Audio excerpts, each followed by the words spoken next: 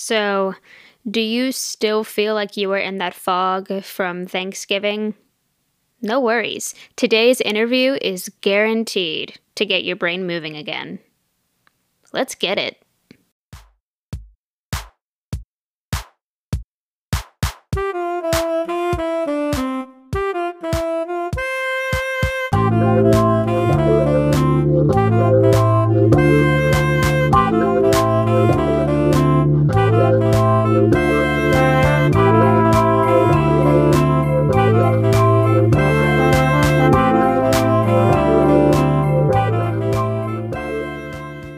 One question, one topic, multiple perspectives for each one. You are listening to the Young Catholic Podcast. Happy Liturgical New Year! I hope that you all had a great Thanksgiving. And if you're not from the States, I hope you had a really good meal over the weekend, because I definitely did on Thursday. We are continuing the topic of how should we read the Bible, and today I speak to Dr. Gregory Voll. Dr. Voll is professor of scripture at Notre Dame Seminary. He also taught at the Catholic University of America, the Franciscan University of Steubenville, and Ave Maria University, where he served as director of the PhD program.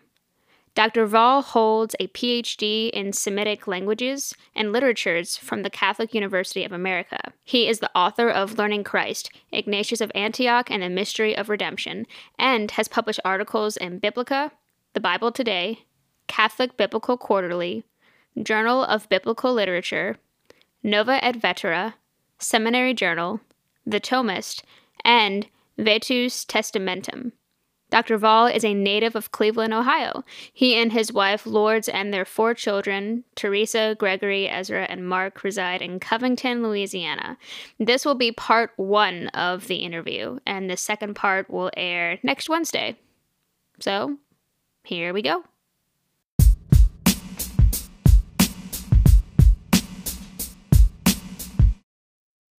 So let's start off with the first question. Why are there different... I know I had said versions of the Bible, but you had a much better word for it, I guess. Translations? Translations of the Bible. What is the right one? Is there a right one? And do you have a favorite translation of the Bible that you prefer to use? Mm-hmm. Okay, so first of all, we have to remember we're dealing with ancient texts written in languages that are now dead. They're not living, even though the people in Israel speak Hebrew, it's not the same sort of Hebrew that the Old Testament is written in. People in Greece speak Greek, but it's not at all the same sort of Greek that the New Testament is written in. So these are ancient dead languages, and they're not easy to translate.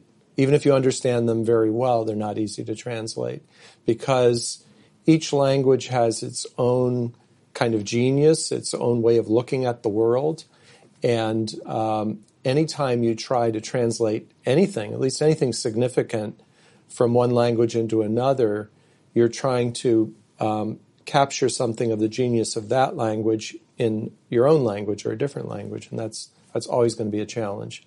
So there are many points on which scholars disagree about how exactly to understand this verse or this passage or that, and that accounts for a lot of the differences among the translations that you could choose from. Also, there are different priorities and concerns that different translators have. We might think, or we might like to think, that anybody who's translating the Bible, that their absolute number one priority would be to be as accurate as possible. I would hope so. You would hope so, but it's not always the number one overriding. There are some translations, especially in recent decades, have a certain kind of political agenda or politically correct agenda, and that colors the way they translate a lot of things in the Bible. So sometimes things like that enter in as well. My personal favorite English translation is the Revised Standard Version, which has been around for something like 70 years. It actually started in the 1940s, and the New Testament or the Old Testament was complete 1952. So it's been around quite a while. And it's, it's pretty accurate, and yet it's not stilted English. It's not like so woodenly literal that it loses all the literary quality. It's actually very nice English. Some people would say it's a little bit old-fashioned English. I spent a lot of years learning the biblical languages, so most of the time when I sit down to read the Bible, I'm reading in the Hebrew or Greek, or Aramaic for a few passages, not so much looking at the translations. I know in high school we had used the New American Bible, and I was just, I guess, curious as to if you knew why we use that Bible. Is that just standard in the Archdiocese, or? It's pretty much standard throughout America and maybe even much of the English-speaking world, although not entirely. The New American Bible has a long history to it. It goes back to at least the 1930s and 40s when there was a group of scholars, some of whom were at Catholic University of America in Washington, who were setting about to, they were revising an old translation, and more they got the idea of making a fresh translation of the Old Testament directly from the Hebrew into English, which at that time was kind of a new idea for Catholics to have. Catholics usually used translations that were made from the Latin version, the ancient Latin. So anyway, they literally spent decades working on it, and the original New American Bible Old Testament, which came out in 1970 when they were finally finished with it, I think is brilliant. I mean, I still have 2 copies of that old one. You can't find it. It's not in print. It's very hard to find nowadays. I have 2 copies of it. I keep one here at the seminary and one at home. And it's kind of a free translation, but the people who did it knew their Hebrew really, really well. So, and there was a relationship from the beginning between that translation team and the U.S. bishops. So it's not surprising, that it got used for the lectionary. Now, since 1970, it's been through a whole series of revisions. The New Testament was revised in 1986. The Psalms were revised in 1991. Most people agree that was a really awful revision of the Psalms. There was another one later. They revised, I think, pretty much the whole Old Testament eventually. It came out in the early 2000s. So it's been through a long kind of checkered history. And like all translations, it has its strengths and its weaknesses. I think that's really kind of the bottom line here. There is no one perfect, accurate translation. There are a number of good ones, but even among the good ones, they all have different strengths and weaknesses. How do we know that the Bible is based on actual events and not myths? Even if it wasn't explicitly stated in a conversation, I feel like sometimes when you get into talks with people who are maybe not necessarily Christian or even religious, and you're talking about the Bible, some people just kind of glaze over it and say, yeah. So for some parts of the Bible, we have very solid contemporaneous evidence. I mean, evidence more or less contemporary to the events that largely corroborate the biblical record. I wouldn't say absolutely prove, but just take, for example, the books of Kings, 1st and 2nd Kings, especially 2nd Kings.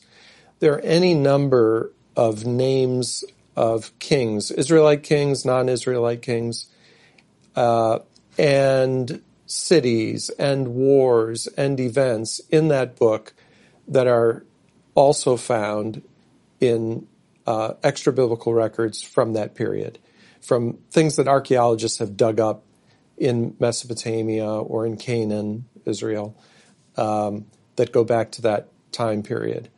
So, just for example, the Israelite king Omri, he's a relatively minor figure in the biblical record, but we have records from him from the ancient Near East that indicate that he was actually a pretty significant international figure and well known. a later king, Jehu, we not only have references to him, we actually have a depiction on stone of him bringing, like a carving on stone, or a bas-relief, I guess, of him bringing tribute to the Assyrian king and presenting it before him. So there are places in the Bible where we actually have more or less contemporaneous records that have been unearthed by archaeologists that corroborate some things that are in the Bible. But you can't prove everything. And there are parts, I mean, let's put it this way, not all parts of the Bible, certainly not all parts of the Old Testament, have the same sort of relationship to historical facts. There are, for example, the book of Genesis is very different from the book of Kings, the books of Kings. And even though we have many, literally thousands of texts and artifacts and records from the time period covered by Genesis, the time of the patriarchs, there isn't a single individual named in Genesis who is also named in these extra biblical records. So there's some, there's I'm not saying that it's all fiction, but it's clearly a different sort of relationship to historical fact. There's all kinds of different literary genres within the Bible, both Testaments, and you can have some things are a little closer to a kind of mix of history and fiction or history and imagination than other things. As far as myth goes, that term, depending on how you understand it, doesn't apply to too much at all in the Bible, I don't think, especially if myth means, a story about the gods. One of the few passages that might, be appropriately spoken of that way would be the passage in Genesis 6 about the sons of God and the daughters of men. But that jumps out as so unusual within the Bible that it's a kind of the exception that proves the rule, I guess. What languages was the Bible written in, and can we trust their translation? So in the Old Testament, over 90% is written in Hebrew, in classical and post-classical biblical Hebrew. The remaining part, less than 10%, you have some chapters of certain books that are in Aramaic, which and Hebrew and Aramaic are both Semitic languages. They're not part of the Indo-European languages that we're mostly familiar with.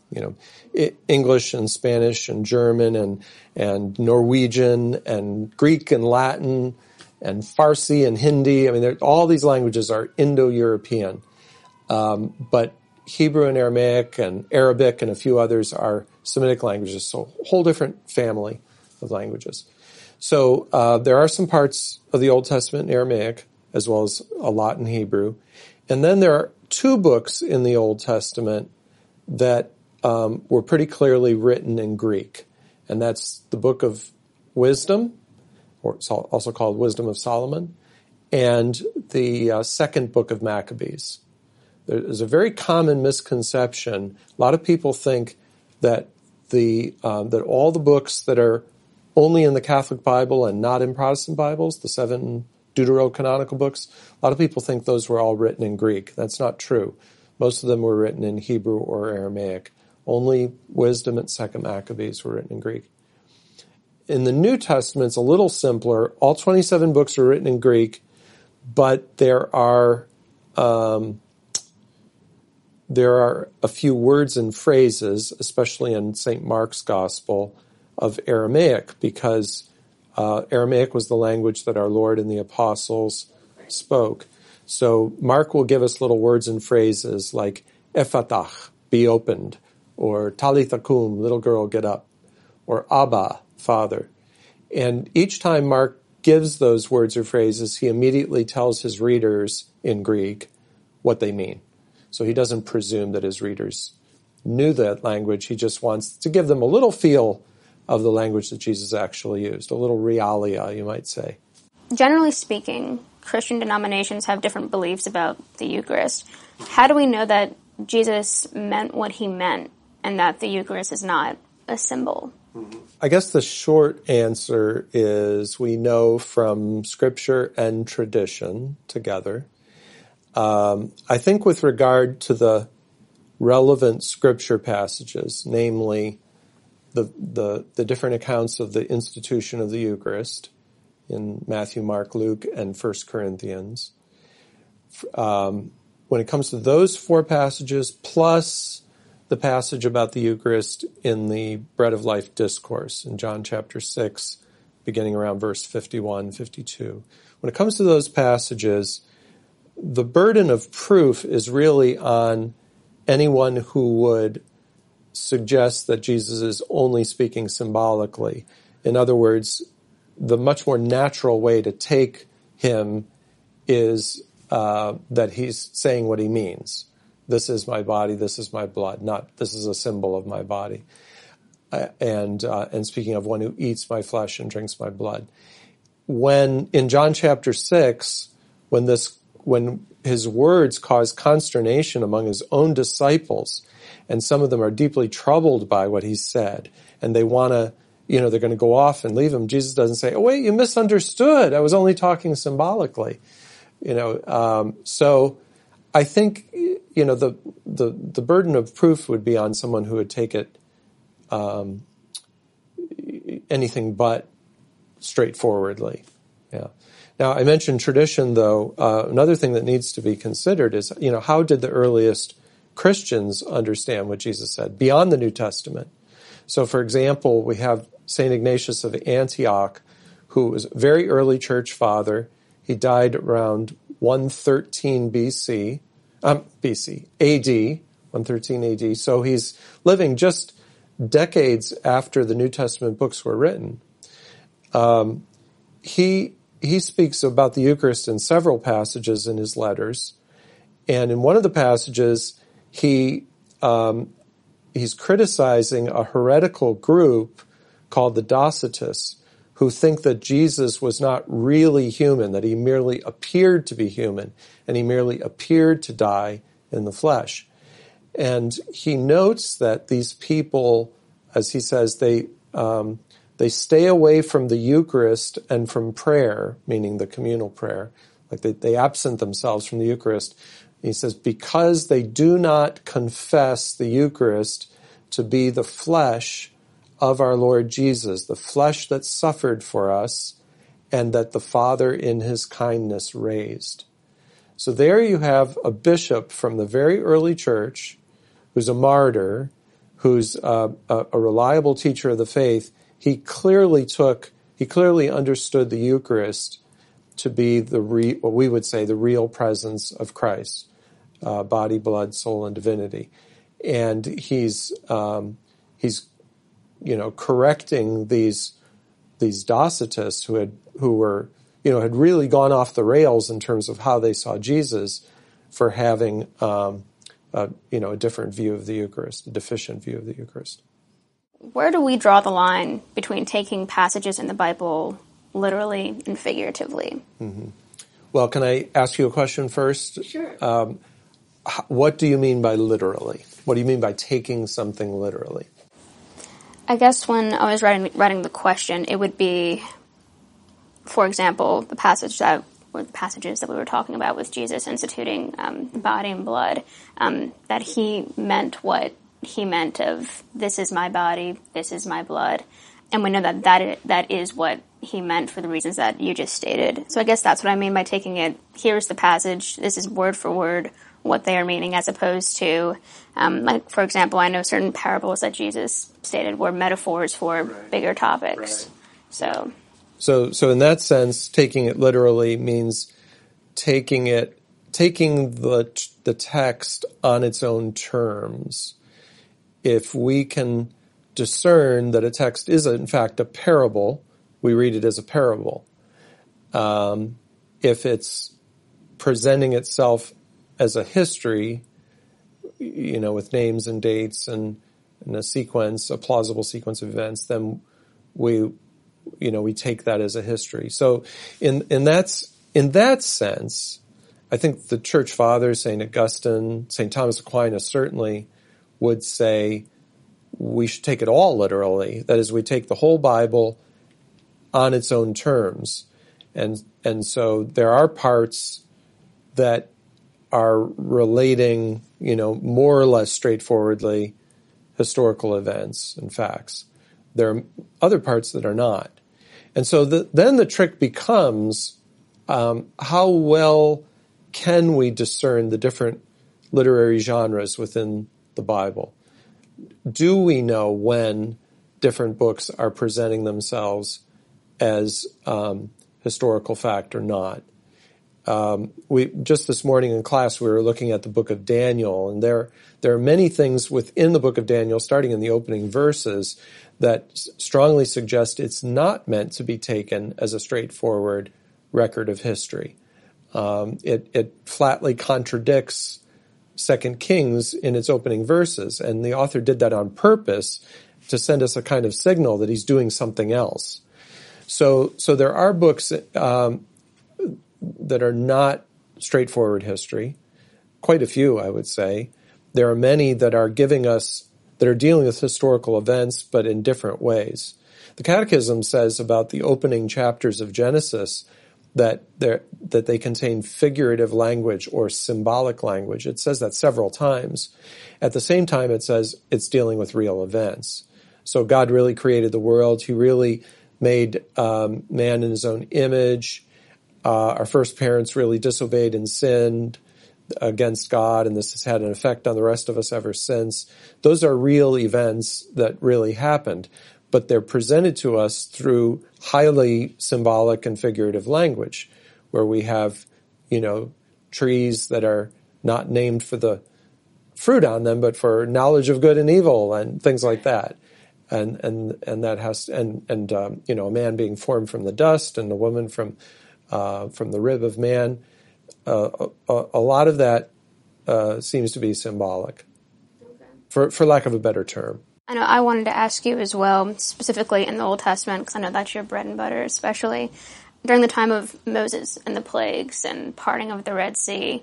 I would not be surprised, people who maybe grew up Catholic and were taught it, if at some point people wondered, are the plagues and parting of the Red Sea, is that meant to be taking that this is actual an account of history, especially because it's so incredible with the things that happen? How do you read it? Yeah, that's a trickier one. First of all, the whole Exodus event, that Israel came forth from Egypt, that God delivered them from slavery, that he miraculously brought them through a body of water called the Sea of Reeds, in Hebrew, Yam Suf, though it's translated Red Sea, that he led them in the wilderness, that gave them his law, and so forth, and brought them into the Holy Land. That sequence of events was so foundational to Israel that they narrated over and over again in different parts of the Bible, in the Old Testament, in different ways, in various ways. But it's so basic to them, it's like, I think they didn't have to stop and say, did this really happen or didn't it? Because they wouldn't exist without it. They wouldn't be Israel without the Exodus. It's that real to them. It's had that kind of impact on them. So in that sort of simple sense, I don't have any trouble affirming that this really happened. But when you look at the book of Exodus itself, and again, it's only one of any number of narrations of the Exodus event in the Old Testament, although it's the most important, I guess you could say. When you look at the book of Exodus itself, we clearly have different sources that have been brought together. It's a sort of composite book. There seem to be multiple accounts of the crossing of the sea, for example, woven together in chapters 14 and 15. One of them is a very ancient poetic account. The other two are in prose, but they're kind of dovetailed together. And then you have, there's a lot of different ways to take the plagues. I kind of have a better feel for how to take them theologically than in terms of what actually happened. I'm not sure we'll ever know exactly what exactly happened, or if we need to know. But I do believe that the inspired text of Exodus gives us, it gives us what God wants us to have and puts us in touch with the deepest truth of those foundational events. And I think that's roughly how Israel understood them. Do we know who wrote different passages in the Old Testament and how many years passed between the Old and the New Testament? Yeah, most of the books in the Old Testament are anonymous. You do have the prophetic books with a prophet's name attached. In the case of, let's say, Amos, or maybe better, Hosea, book of Hosea, which is one of the earliest. As far as we can tell, the prophecies that are in there are really Hosea's prophecies. And no, did he write them down himself? Did he have a secretary who wrote them down? Or were they preserved orally for a while and then put in writing? We don't know.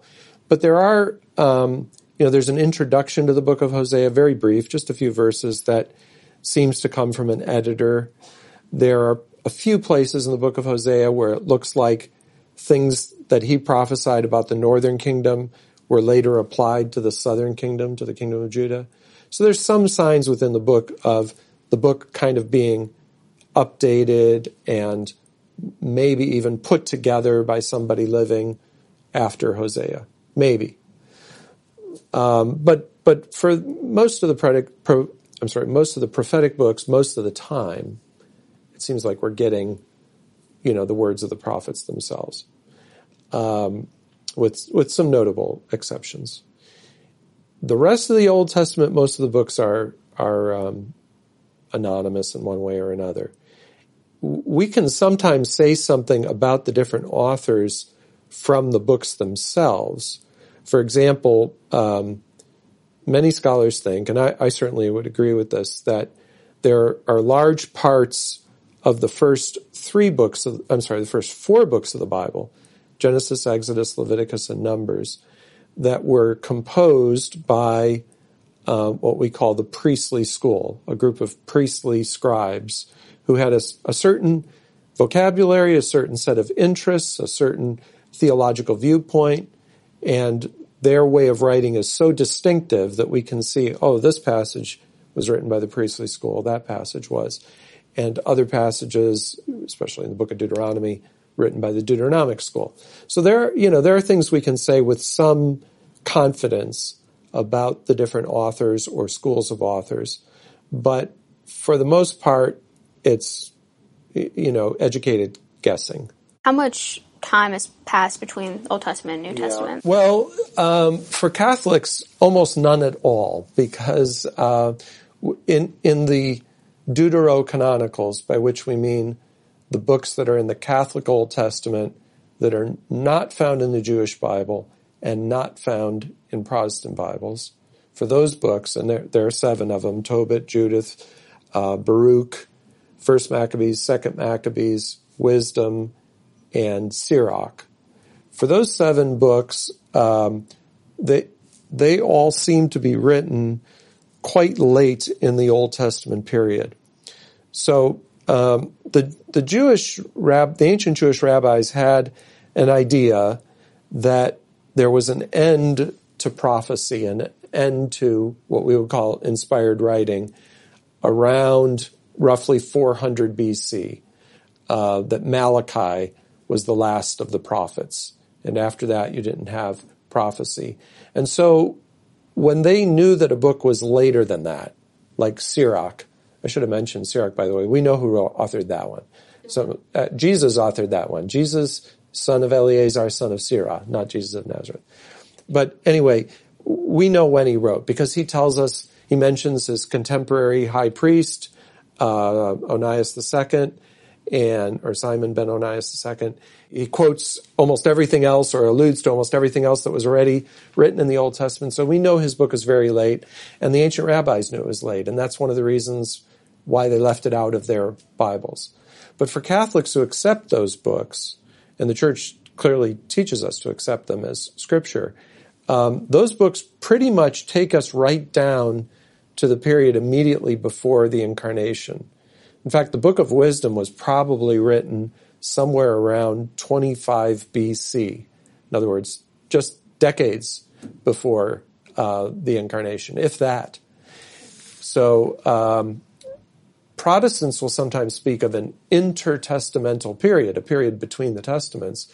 For Catholics, there isn't really an intertestamental period. What evidence is there proving some of the events in the Bible occurred? I know that we already touched on this, and I know with past interviewees that the word proven is such an interesting term to use, and unfortunately nowadays the conversation of prove this to me and prove this to me seems to be more frequent, so that's why I usually ask it. Okay, well, let me take two different angles at it. First of all, in the last 220 years, archaeologists have unearthed an enormous amount, thousands and thousands, tens of thousands of artifacts from the ancient Near East, the background of the Old Testament, and from the Greco-Roman world, the background of the New Testament. Whole texts, whole languages, libraries of texts have been discovered. You could even in some ways speak of civilizations, or at least sub-civilizations that we didn't know about before that have been discovered. Not all of this sheds direct light on the Bible, but some of it does. And there are places where, again, I wouldn't say absolutely proves something true in the Bible, but gives us a strong predisposition to accept the Bible, or at least large parts of it, as giving us an accurate record. So, for example, in Acts of the Apostles 18, St. Paul is in Corinth. He's brought before a proconsul, a Roman proconsul, which means he's a representative of the Roman province of Achaia, and his name is given, Gallio, right? So I forget exactly when, but early in the 20th century, an inscription with Gallio's name and identification that he was proconsul at a certain time was discovered. Now, that doesn't absolutely prove that everything said there happened, but it shows that the author of Acts knew who the proconsul was in Achaia at that time. And there are enough of those, just in terms of the Acts of the Apostles and Paul's letters, there are enough of those that give us a sort of strong predisposition for accepting the biblical record. Again, I'm not saying that they prove everything, but they're helpful. And they're also helpful in kind of piecing together in what order did different things happen, and how do we put the things that are mentioned in Paul's letters together with what Luke mentions in Acts of the Apostles, which can be a trick too, right? But if I could take a different approach at this whole sort of set of questions.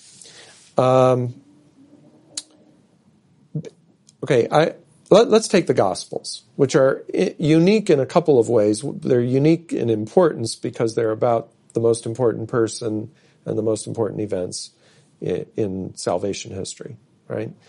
But they're also unique in the way they're written, and they're unique in that we have 4 of them dealing with the same person and events. And that helps us see some things that we might not otherwise. And I think one of the things that helps us see is that all 4 of the gospel writers, while they're giving us the real Jesus and the real events, they are exercising a degree of literary license, a degree of literary freedom, of artistic freedom. And the Holy Spirit seems to have been just fine with that. In fact, the Holy Spirit used their artistic skill, their literary skill. They're good writers. They know what they're doing. So let's take an example. In Mark chapter 11, we have the triumphal entry into Jerusalem. Jesus enters Jerusalem a week, before his death, Palm Sunday, with the palm branches and the hosannas and everything. So that's Palm Sunday. St. Mark says, right after he enters into Jerusalem, Mark narrates how he went to the temple, looked around for a while, and then it was already late in the day, and so he went out to Bethany to lodge for the night outside the city in the village of Bethany, where he knew Mary and Martha and Lazarus and so on. So he stays with friends, with his disciples. Okay?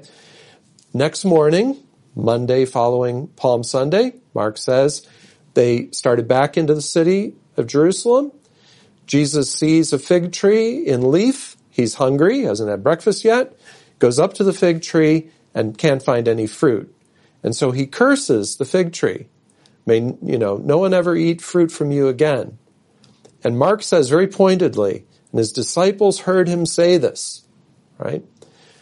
They continue on into Jerusalem, and at that point, Jesus goes back to the temple, and he cleanses the temple. He casts out the money changers, overturns their tables and their chairs, and so on. So you have the cleansing of the temple. Then, later that afternoon, they leave Jerusalem again. Now, mind you, this is Monday, when Jesus cleansed the temple, according to Mark. They leave Jerusalem, head back to Bethany, and on their way back to Bethany, the disciples see the fig tree and notice that it is withered. And they say, Lord, look, the fig tree you cursed has withered. And Jesus takes, this teachable moment as an occasion to teach them about faith. If you had faith, you would not only do this, you could say to the mountain, be cast into a sea, etc. Okay? And so they go back to Bethany, and then the next day back to Jerusalem. Now, when we turn to Matthew's gospel, we find something a little different. Matthew, this would be chapter 21 in Matthew. Matthew recounts the triumphal entry into Jerusalem, so it's clearly Palm Sunday. Some of the same details, but also some others that he adds that Mark doesn't have. And then Matthew tells us, after entering into Jerusalem on Palm Sunday, Jesus goes to the temple and he cleanses the temple. He overturns the money changers' tables and etc. According to Matthew, he does that on Palm Sunday, not on the following day. Then, according to Matthew, they go back out in the evening to Bethany, lodge for the night, get up in the morning, head back into Jerusalem. On the way into Jerusalem, Jesus looks at the fig tree. There's no fruit. He curses the fig tree. A little different words. May no fruit come from you again, but it's very close to what Mark said. And then Matthew says very clearly, the fig tree withered immediately. Parakrema. Instantly. It withers. And Peter points this out. And he says, Lord, look, the fig tree's withered. And then Jesus at that point gives the teaching about faith, similar to what's in Mark, but not exactly the same. Then they go into Jerusalem, etc. So both Gospels have Jesus cursing the fig tree on Monday morning, but Matthew places the cleansing of the temple the evening before on Sunday, and he says that the fig tree withered instantly, and that Peter responded to it, and Jesus gave the teaching immediately. So, what do you do with this? Some people who simply cannot accept this idea that the biblical authors, the gospel writers in particular, exercise literary license, will say, it's got to be harmonized. We've got to make it work. And so we'll say, well, the fig tree really did wither instantly, but only Peter noticed it. The others didn't notice it till later, or whatever. They'll come up with some more or less forced harmonization.